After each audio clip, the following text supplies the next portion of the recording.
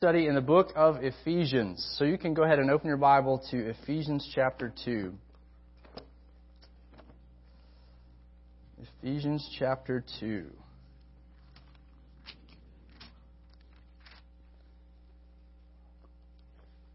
Well, I've seen a lot of new faces this morning. If I haven't gotten around to meet you, my apologies yet. But my name's Clay. I'm the college pastor here. And we've been working through Ephesians this semester. We started at the beginning of the semester and just doing an exposition through the book. And we left off midway through chapter 2 the last time we were together. So we're going to be picking back up there. And for those of you who are here, do you remember what Paul is doing in the first half of this letter? Well, let's take another step back, all right? Ephesians, Paul's basically laying it out in two stages, right? The first half of the letter, chapters 1 through 3, he's doing something. And then the back half, chapters 4 through 6, he's doing something. So we're going to interact a little bit right now. What's he doing in the first 3 chapters? Somebody shout it out. Take a stab at it. If you're wrong, I won't embarrass you. Showing us what we have in Christ. Yep. And why is that important? Okay, yep. So it contrasts with our spiritual state before we were in Christ, so it helps us to see what we've been given. So why is it important that we understand, that we perceive, that we see with spiritual eyes the glory of what God has done for us in Christ? It changes the way we live. And the way we live, is the back half of this book. So if you think about what Paul's doing in this letter, he's writing to these churches that have believed in Jesus, that God has saved, particularly Gentiles, non-Jews, and he wants them to know the great glory of what God has done for them in Christ. It's greater than they can imagine, greater than they would ever dare to dream for themselves. And he knows that if they grasp that, if the Spirit turns the lights on in their hearts, increasingly so, then theirs and our lives will change. And Paul, in the back half of this letter, connects those dots for the church. He helps us to see how what we believe impacts the way we live. So we're in the first half of this letter, kind of like right in the middle of the first half of this letter. And what he's been doing in chapter 2, which is what Matthew was saying, is he's been giving us some contrasts. So if you want to know how good something is, it's helpful to know how bad it could be, right? So we gave the illustration a couple weeks, last week I think it was, maybe the week before. When you go out on a really dark night and the sky's clear, but it's pitch black, you see the stars a lot more brightly. And that's what Paul is doing here in chapter 2. He's helping us see the glory of what God has done for us by giving us these two contrasts.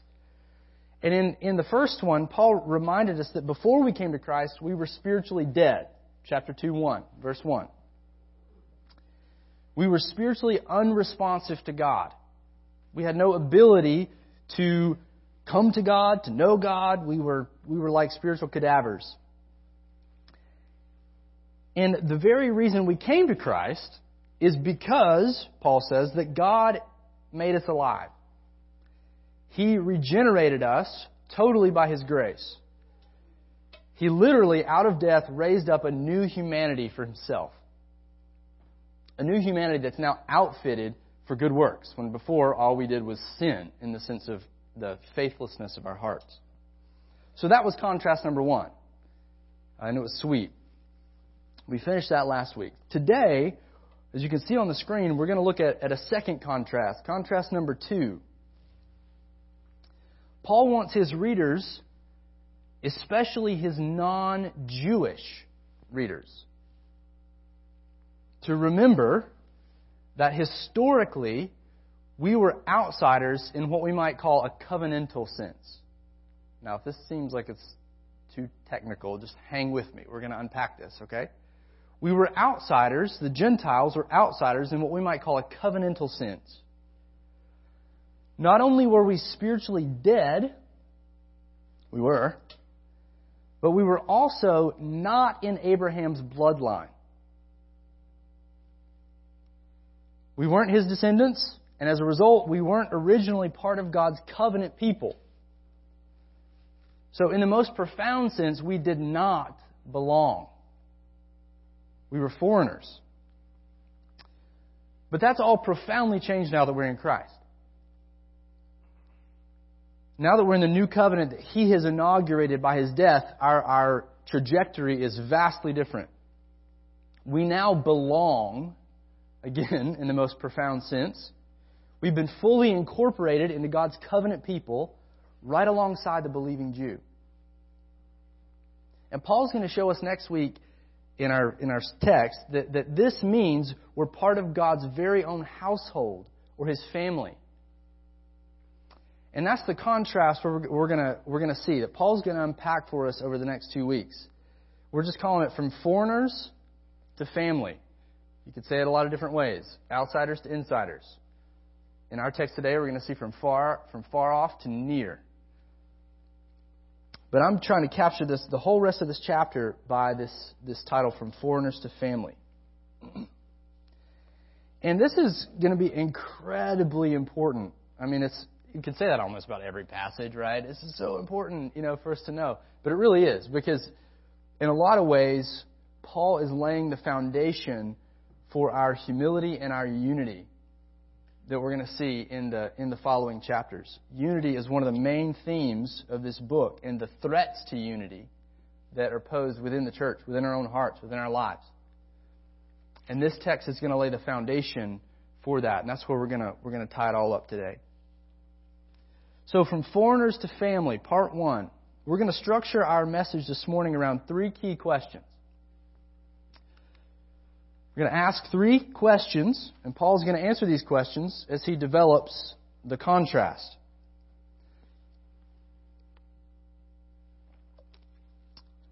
So, question number 1, and these are pretty basic, so not anything fancy. Where were we? Where were we? Now that's an odd question, but Paul's going to use some spatial metaphors here. He's going to say we were far off. So look in chapter 2, verse 11. Paul says, "Therefore remember that at one time you Gentiles in the flesh, called the uncircumcision by what is called the circumcision, which is made in the flesh by hands, remember that you were at that time separated from Christ, alienated from the commonwealth of Israel, and strangers to the covenants of promise, having no hope and without God in the world." We'll keep reading just for a minute, a little teaser into the next section. "But now in Christ Jesus," catch this, "you who were once," what? "Far off." That's his summary of everything he just said in the first 2 verses. "You who were once far off have now been brought near by the blood of Christ." But we're going to focus on this first question. Paul's answering, where were we?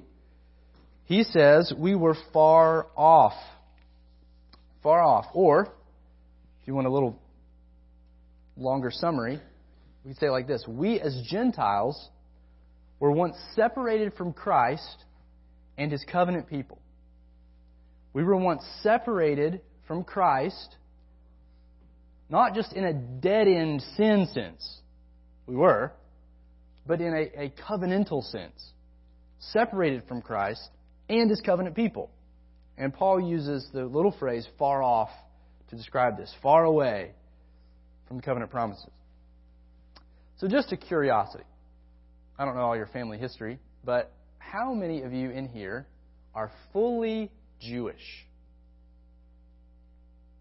Don't be embarrassed if you are. Okay. 50% Jewish. Okay? Like exactly 50%?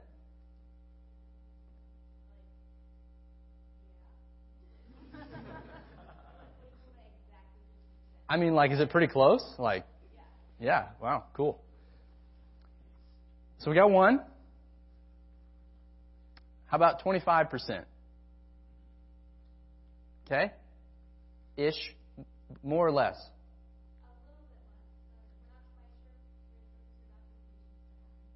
Yeah, okay. So we have one that's right at 50%, one that's at 25%. So neither one of them meet the full 100%, okay? So in a sense, minus these two, we are all fully Gentile in this room. Okay? All fully Gentile. And so what Paul is going to say here is directly applicable to all of us in here. Okay? And we're going to see it's applicable to you guys too. It's applicable if we had Jews, full Jews in this room, it would be applicable to them of where he's going with his argument. Okay? But for now, Paul wants us to remember something. Okay? He wants us to remember where we came from as Gentiles, how far off we were in a covenantal sense. So to help us get a hold of the significance of what Paul is saying here as Gentiles, by the way, I'm using this term Gentiles, ethnos in Greek. It's another word for the nations. That's where we get that word from. And it's any non-Jew. Okay? Any non-Jew. So in the Bible's world, it's Jew and Gentiles. You're either part of the chosen people or you're not. And in that sense, in an old covenant sense. So just to help us get our minds around this, we need a little background about God's promise and His choice of Israel. This is not going to be exhaustive, so don't worry. Rewind all the way back to Genesis 3. In the sin of Adam and Eve. Okay, so they disobeyed God, brought a curse, but that curse, in the midst of it, God also brought a promise to Eve and Adam that He would reverse the curse through one of Eve's sons, from one of the descendants from her line. And the rest of the Bible really develops that line. But it developed initially through Seth all the way to Abraham. So they're all related in a line back to Eve. And that's the promise, the line of promise. In Genesis 12 and Genesis 15, if we fast forward a bit, God continued to build on the promise. The promise of the reverse of what happened at the fall. He continued to build on this promise that He made to Eve by choosing Abraham's family now to be His chosen family. And eventually He had them circumcised, He had the males circumcised to demonstrate this. That they're part of Abraham's family, which means they're part of God's chosen family that will be the agents, really, of blessing to the creation. And this family eventually became the nation of Israel. Most of us know that well. God reaffirmed His promise to the nation through the Mosaic covenant, where He gave them His law. And this law further separated the Israelites from the nations by design. It promoted their holiness so that the Holy One, God Himself, Yahweh, could dwell among them, first in the tabernacle, then in the temple when they were in the land. So to be part of Israel meant that God had covenanted to you nationally. Okay? It didn't guarantee that everyone would be saved, but it means that God had covenanted to them as a nation. He calls them His sons. And listen to what Paul says of the Jews in Romans 9, verses 4 and 5. So you can jot that down if you want to look at it later. Romans 9, verses 4 and 5. He says, they, the Jews, and he's talking about unbelieving Jews right here. They are Israelites, and to them belong the adoption, the glory, the covenants, the giving of the law, the worship, and the promises. To them belong the patriarchs, and from their race, according to the flesh, is the Christ, is the Messiah. In that context, Paul is talking about how he has unceasing anguish in his heart for their salvation, his Jewish brothers. Because the Messiah rightfully came for them first, as the Jewish Messiah, as the Messiah of promise to them. And they were rejecting the Messiah, even in Paul's ministry. So that's Romans 9 through 11 is dealing with that big question. Is God still faithful? Even though the covenant people are rejecting the messenger of the covenant, the Messiah? And the answer is yes. But that's not our text. Sorry, we got off on a side there. So I want you to hear how Paul describes the privilege, really, of Israelite people. So back in the Old Covenant, Gentiles were excluded from the covenant people unless they, by faith, so it's not works, by faith, submitted to the stipulations of the covenant, symbolized by circumcision. And that's only if they heard about the God of Israel by coming into contact with Israel or a prophet. The Ninevites were the exception to the rule. Okay? Remember, Jonah didn't want to go there? He went the other way? It's kind of the opposite of the Apostle Paul, right? Gentiles were certainly saved under the Old Covenant. And they could be saved. There were provisions even made for Gentiles who would come into Israel. But that was the exception rather than the rule. Gentiles, you and I, were unclean. We were excluded from the temple. And as a result, we were separated from being near to God in a covenantal sense. And that's exactly what Paul is saying here in our text this morning. He wants us to remember that. It's the only command in the first 3 chapters of this letter. The back half of this letter is filled with a lot of commands, but this is the only one. Remember that you are Gentiles. And so if we're continuing with our history here, out of the Old Testament, over time, a lot of hostility developed between Israel and the Gentiles. And you can imagine why. Jews had a slang word they used to show their contempt. Okay?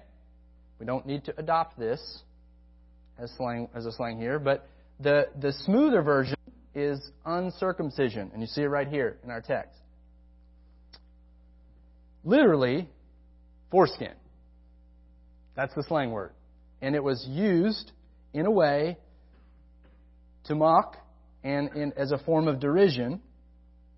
And it indicated that the Gentiles were outside of God's covenant promises. They were outside of the family of Abraham. They were outside of the covenant love of God. Or, so they thought. So notice here, Paul reminds us, remember that at one time, you Gentiles in the flesh, verse 11, called the uncircumcision, that's the word, by what is called the circumcision. That's another word for the Jews. That's kind of, they prided themselves, calling themselves the circumcision. And then Paul kind of gives a little dig, which is made in the flesh by hands. So he's not saying that circumcision was always bad. In fact, God commanded that. But now, something's changed. It's handmade. It's something that's human in origin now, or it's humanly. It's a way of referring to people in a human sense, not in God's sense now in the New Covenant. Anyway, he doesn't correct any of that. He just says that's what you were. You were Gentile, and you were, in a sense, outside of the family of Abraham. And it's precisely at this point that Paul presses in, and he develops our plight. Yes, we were the uncircumcision, and that means we were separated from God and His people. And Paul provides a list of things that used to be true of us in verse 12. And I've summarized them really into three descriptions. Number one, we were separated from the Messiah and from God. It's pretty clear here. Beginning and ending of this list. Notice in verse 12, remember that you were at that time separated from Christ, and then drop down to the end, into verse 12, and without God in the world. So same idea here, so I just combined them into one. Separated from the Messiah and God. This without God word is where we get the word atheist. Don't read that back into this. He's just saying you didn't have access to God. Not to the one true and living God. You had access to many so-called gods, but not to the one true God. He also says that we were excluded from God's people and God's covenant. From God's people and God's covenant. And we could flesh this out from God's promised people and promised covenant. Notice what he says here in verse 12. Middle of verse 12. We were alienated from the commonwealth of Israel. Probably a better translation would be alienated from the citizenship of Israel, i.e., we're not part of the nation. And we're strangers to the covenants of promise. So that's a way of saying the covenants that God had made, the ratifications of His relationship. There are multiple ones of those. There's Noah, Abrahamic covenant, Mosaic or Israelite covenant, Davidic covenant. I think all those covenants, plural, are what He has in mind here. But there's one promise, right? The promise of the reverse of the curse through the seed of the woman. So they are the covenants, plural, of promise, and the Gentiles, up to this point in salvation history, have been excluded from that. They were strangers. We were strangers to that. And finally, if these aren't sad enough, I think one of the saddest ones, most poignant, I think, to our experiences, is this last phrase where he says, we were without hope. We were without hope. This is a pitiful description of humanity. Paul's saying there was no true, no real, no lasting hope in the Gentile nations. They were hopeless. They were resting in false hopes, false gods with no certainty. And when your hope is gone, depression and despair set in. Life's no longer worth living. Suicide becomes more entertainable. And so we'll see in a minute, but this should motivate us to go to the world, this hopeless condition of the Gentiles that the nations are currently in. And it should also motivate us to fight depression in our lives, because we have a rock-solid hope, and Paul's going to flesh that out in the following verses. But my point in saying all this is, and I think Paul's point, is do you realize how big of a deal it is that you're hearing about a Jewish Messiah as a Gentile? It's a huge deal. For millennia throughout redemptive history, the nations lived and died in spiritual darkness. They died in rebellion against the one true God. Our ancestors had no access to blessings promised to Israel, no access to the covenant relationship God had established with her. And Paul doesn't want us to forget this, which is why he spends 2 verses detailing out for us how hopeless we once were as Gentiles. Now, I would venture to say that you probably don't think about this much. At least I know I didn't. I was in college, and I probably wouldn't unless I was studying the Bible all the time. And I was trying to think through why this is. Many of us come from a Christian heritage. Parents, grandparents, etc. And praise God for those influences. That's not a bad thing. That is a sweet thing, that you come from a heritage of Christian influence. And beyond that, I think our Western culture has been heavily influenced by Christianity. And as a result, I think we sometimes assume that we've always belonged, that we've always been on the inside. And it's harder to imagine ourselves as outsiders, as idolatrous Gentiles. And there's good reasons, I think, that we identify with Israel when we read the Old Testament. So I'm not saying don't do that. We could talk about that. But how frequently do you identify with Egypt and Pharaoh in the enslavement? Or the people that got drowned in Noah's flood? Or, if we fast forward, the Philistines, when they were conquered by the Israelites with David and Goliath. Or, you fast forward it. Think about the nations. That's our heritage. Not Jewish heritage. Or that's what it once was. And I think as a result of missing this, we miss the glory of how God has now included us. That's the point. That's where Paul's going with this. The glory of the grandness of the promises that we are inheriting now and the blessings that He has promised to Abraham and his family. And this is another one of those areas where the Bible reshapes how we even think of our heritage. And remembering this helps us to cultivate the much-needed humility in our hearts. So, that's the first question. Where were we Sorry, I didn't put that hopeless one up there, without hope. Where were we? Paul's answer is that we were far off. We were excluded from the covenant people of God. But Paul doesn't leave us here. The whole point of these verses is to develop the contrast. So that leads to our second question. Whoa. And third, apparently. I'm struggling with my animations these last 2 weeks. Where are we now? Where are we now? Verse 13. Where are we now? But now, in Christ Jesus, you who were once far off have been brought near by the blood of Christ.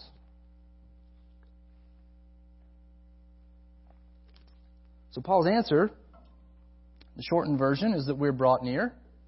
If you want the longer version, God has brought us into full fellowship with Himself and the covenant people. Full fellowship with Himself and incorporation into the covenant people. And this single verse right here, verse 13, is the crystallized answer. Okay? So the rest of the verses in this chapter are going to flesh out this answer. So you got kind of like a crystal, encapsulated answer right here that he's going to really work out the implications of in the rest of this chapter. But for now, let's briefly just take a look at what it means to be brought near by God. Paul means by this phrase that God has chosen you and I, the Gentiles, to become part of His elect people. Remember we saw that back in chapter 1? He has chosen us, Gentiles, to become part of the chosen people, the elect people. God has brought us into full fellowship with Himself. He's brought us into the full experience of His covenant love. He's brought us fully into His presence. That's where this whole thing is going to blow out at the end of this chapter. He's brought us fully, He's fully incorporated us into His covenant family. That's the idea of being brought near to God. You now belong to the family of the most glorious, most important, most lasting dynasty there ever was. There ever will be. And that's the family of God Himself. Now we might think, wow, that's really great. I mean, that sounded kind of minimalistic. We're thinking, wow, that's glorious, But, got a nagging question. What's the big deal about including Gentiles? Okay. Well, the Gentiles that God has chosen in Ephesus weren't circumcised. They eat unclean food. They eat what God commanded the Jews not to eat in the Mosaic Law. They are defiled ritually and spiritually according to the Mosaic Law. And God doesn't like defilement. Not to mention they were dead in sin. So this quandary leads us to our third and final question. Okay, how do we get there? How did Gentiles, who weren't the recipients of the covenant promises, how did they become the recipients of the covenant promises? And apart from the Mosaic Law. Well, Paul's already given us a pointer to his answer in the verse we just looked at. Do you see it? We have been brought near how? Say it out loud. Yell it out. By the blood of Christ. The blood of Christ. This is sacrificial language. Perfect blood has been shed. A perfect atonement has been made. A perfect cleansing has taken place, all through the offering, not of an animal, but of a human being, of God Himself in the flesh, the Messiah. The blood sacrifice points to something,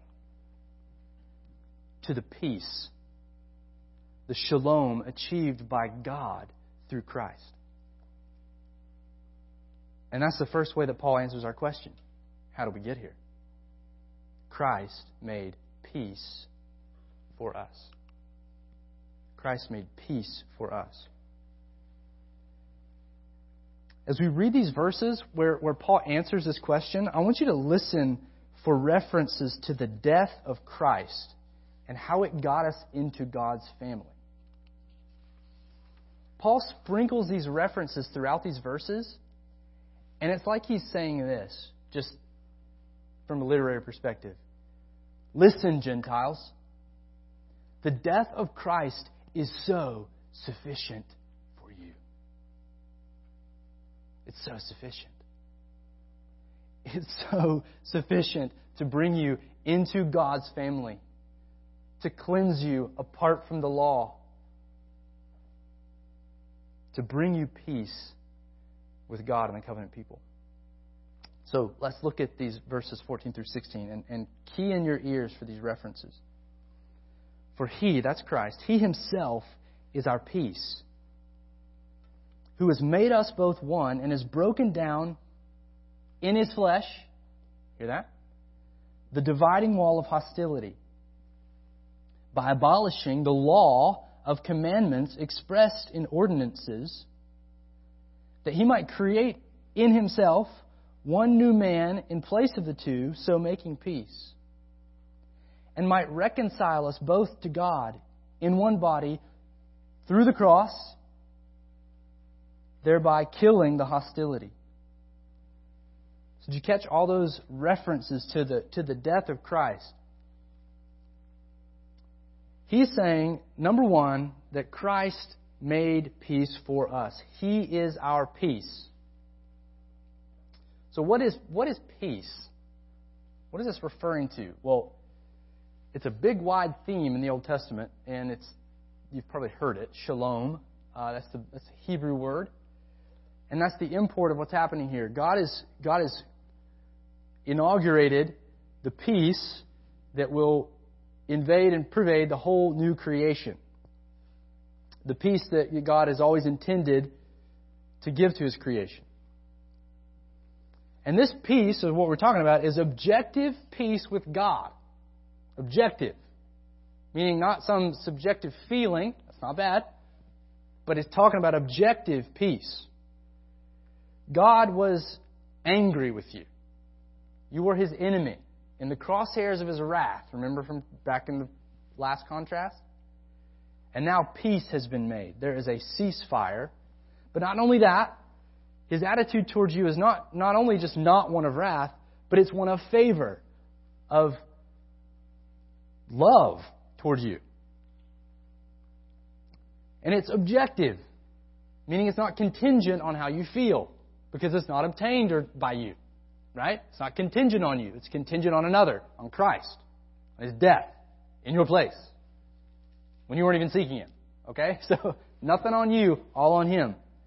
And this objective peace, the Spirit will often use as we believe it to bring about the tranquility of our souls that we seek, right? In the midst of the circumstances of our lives. That inner peace. But that's not the same thing as His objective peace. But Paul further fleshes this out. Exactly what this peace involves for us. And we don't have a chance to get into the depths of these things.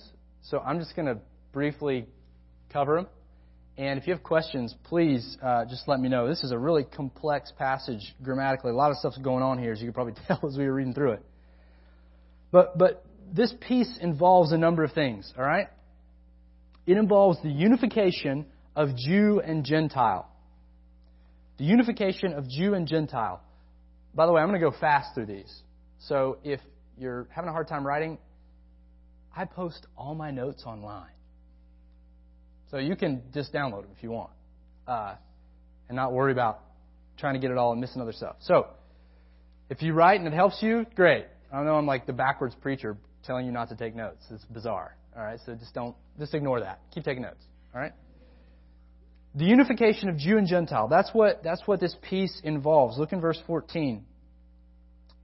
For He Himself is our peace, who has made us both one. Hear that? Both. Who's that? Jew and Gentile.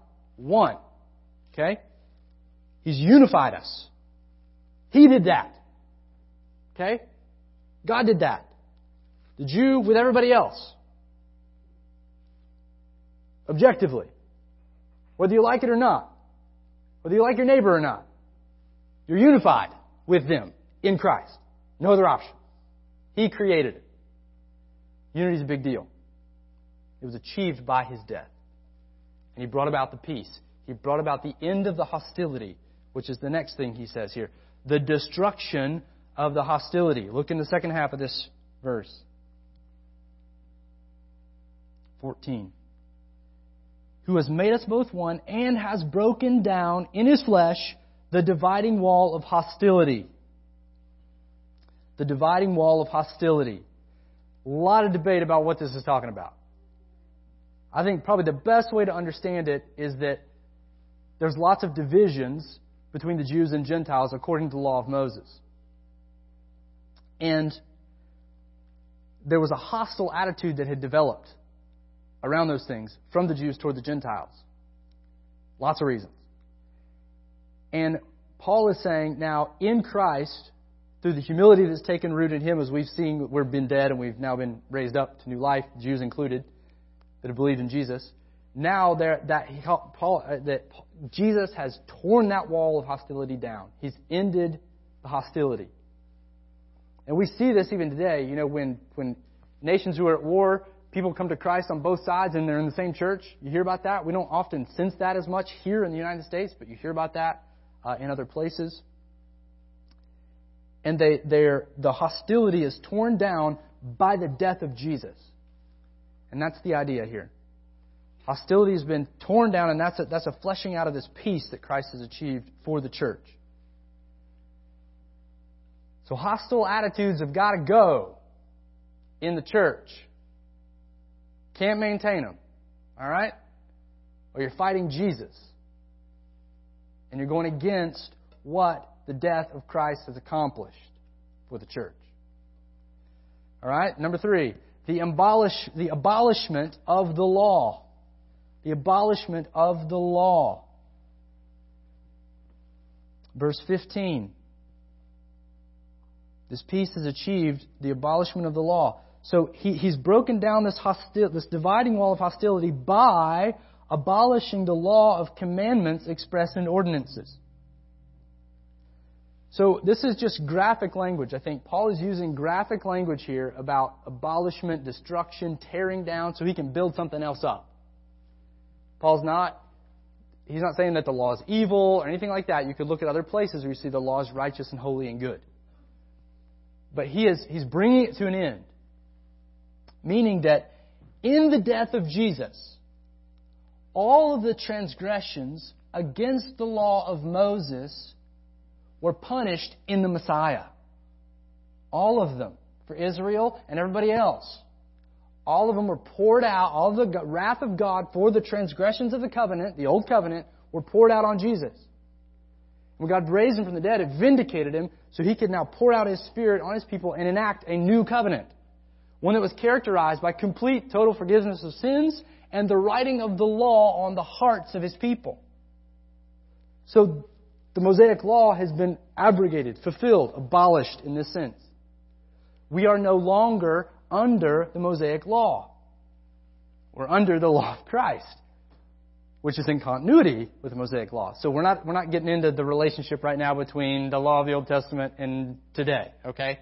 It's too big, too big of a fish to fry. Or a pig to eat. Joke. Okay. Sorry, guys. Back to the text. All right. So Christ abolished the law. That's part of the peace, right? Part of the peace that we have. The creation of a new humanity is what's flowing out of all of this. And again, it's the outflow. It's kind of just think of it as a river flowing out of the peace that we have. So he brought the law to abolishment. Why? Verse 15, so that he might create in himself one new man in place of the two. So that he might create in himself one new man in place of the two, so making peace. This is new humanity language. God's goal from Genesis 1 through 3. A new humanity unified in Jesus. So, if you're aware of some categories here, theology students, on the one side of the spectrum, you've got people who say that the church is totally distinct from Israel. Okay? Over here. Well, yes and no. According to this text, it's one new man. On the other side, you have people who say that the church has now replaced Israel. Well, no. The one new man, right? Like, there's something that is greater and glorious happening with believing Jew and believing Gentile that are being fused together into a one new man that is, yes, in continuity with the promises that God has made to Israel. Okay? So we've got to be careful about our language here. It's one new man of Jew and Gentile, and that is the church. It's not an exclusively Gentile thing. It's one new man, a new humanity that God is aiming at, has been aiming at since creation. And ethnic Israel, just to be clear on this, is partially hardened now, according to Romans 11, will be brought back in fully as a nation at the end. And will be part of this new humanity, just like God promised for Israel in the Old Covenant. Again, more on that. But right now, what I want you to see is what God is doing in the death of Jesus is the creation of a new humanity, and that is the outflow of the peace that Christ has achieved by His death. And finally, this peace has achieved reconciliation. Reconciliation. Not just with your neighbor, but with God Himself. And this is incredible here. He abolished the law so that He might reconcile us both to God in one body through the cross, thereby killing the hostility. He might reconcile us both to God in one body through the cross, thereby killing the hostility. When Jesus was murdered on the cross, when He was killed, God was killing His hostility toward you. That's what this verse is saying. Man, that's wild, isn't it? Full reconciliation. Independent of anything on you. Through Jesus. That's what this peace has afforded to us. So, man, a lot more we can talk about there. He not only made peace, just gonna touch on this. He proclaimed peace also to us. He got the message of peace to us. And Jesus did that. That's what Paul says here. Look in verse 17. And He came and preached peace to you. Who came? He, singular. Jesus came. The Messiah came and preached peace to you who are far off, you Ephesians who are far off, and peace to those who are near, the Jews. For through Him we both have access in one Spirit to the Father. Did Jesus go to Ephesus? Yes and no. He went to Ephesus through the apostles, through the gospel. Not only did Christ accomplish peace, but He personally has come to you through the announcement of the gospel. But you say, well, Christ doesn't physically come to me. Well, whoever shared the gospel with you, however you came to hear it, however you came to believe it, it was Christ Himself who sent them. It was Christ Himself who made His appeal to you through them. Your parents, your Sunday school teacher, your pastor, your friend. Christ's mouthpiece to you. That is incredible. Talk about personal interest and love from the Messiah toward you, Gentile. And so even today, if you haven't believed in Jesus, if you haven't yielded yourself, when I talk about believe, I'm talking about you're putting all your marbles in His basket. I'm not talking about saying a prayer and just getting your Jesus card. I'm talking about following Christ. If you haven't followed Christ by faith today, He is making His appeal to you through me, through this text right now. And it's an appeal of peace. He's done it for you. He's done it for you. Free to enter by faith in Christ. Avail yourself while there's time. So this is a sweet text, guys. This is getting at being a foreigner as a Gentile and coming around to being family to God. And we're gonna explore the rest of this. His conclusion is these final verses in the chapter, and it's like the exclamation point on this whole thing. It's where it's all headed. And so we've saved the best for last here. We're going to take one full week and deal with that exclamation point in his argument. But for now, I just want you to think through really two quick things we've already hit on, but just to bring your mind back around to them. This passage provides us with what I'm calling fuel for unshakable hope to defeat depression and despair. We are a depressed people. I mean, you would expect that of the world, but in the church, I feel it. I battle it. I'm with you. It's not all sin, not all the hard feelings that we feel, the weight, but a lot of it is. And a lot of it's rooted in our perceived hopelessness in our situations.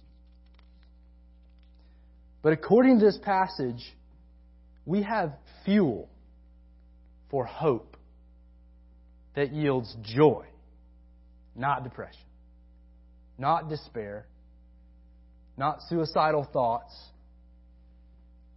We are the people of the new creation. Not because of anything we've done, all because of what He's done. And so if you just let this sink in, it's really that good. Like it really is that good of news. He really is going to take care of you. He's going to raise you up from the dead and enthrone you in His kingdom. And you're going to have absolutely no questions about why anything ever happened to you in this life. That really is going to happen. And that hope will confront, uproot, and dismantle depression and despair. Now, we got to talk through that. It's not going to happen immediately. There's going to be lots of battle in there. All right? And I'll help you with that. We will help you with that as a church. But God will do it, and these are the foundations. And secondly, this passage paves the way for the pursuit to maintain the unity that Christ has created. It provides us the motivation to pursue and maintain this unity. We're fundamentally one in Christ. The church at Timberlake is one body in the Lord Jesus as representative of the universal church. We're part of His new humanity. We're part of God's very own family here today, in your small groups, in this class. We're part of this family. And this unity is threatened on a daily basis. How? It was threatened with unresolved anger in your heart. It's threatened with hurts, resentments that get buried in your heart. Satan gains an opportunity, Paul will say, in your heart, in the church, in the temple of the living God, through unresolved anger. Whoa. How's it maintained? How do we maintain unity? Covering sin of others toward us in love. Confronting if we need to, in gentleness. Not burying. Oh, the threats abound. Threat. Lack of forgiveness in the body.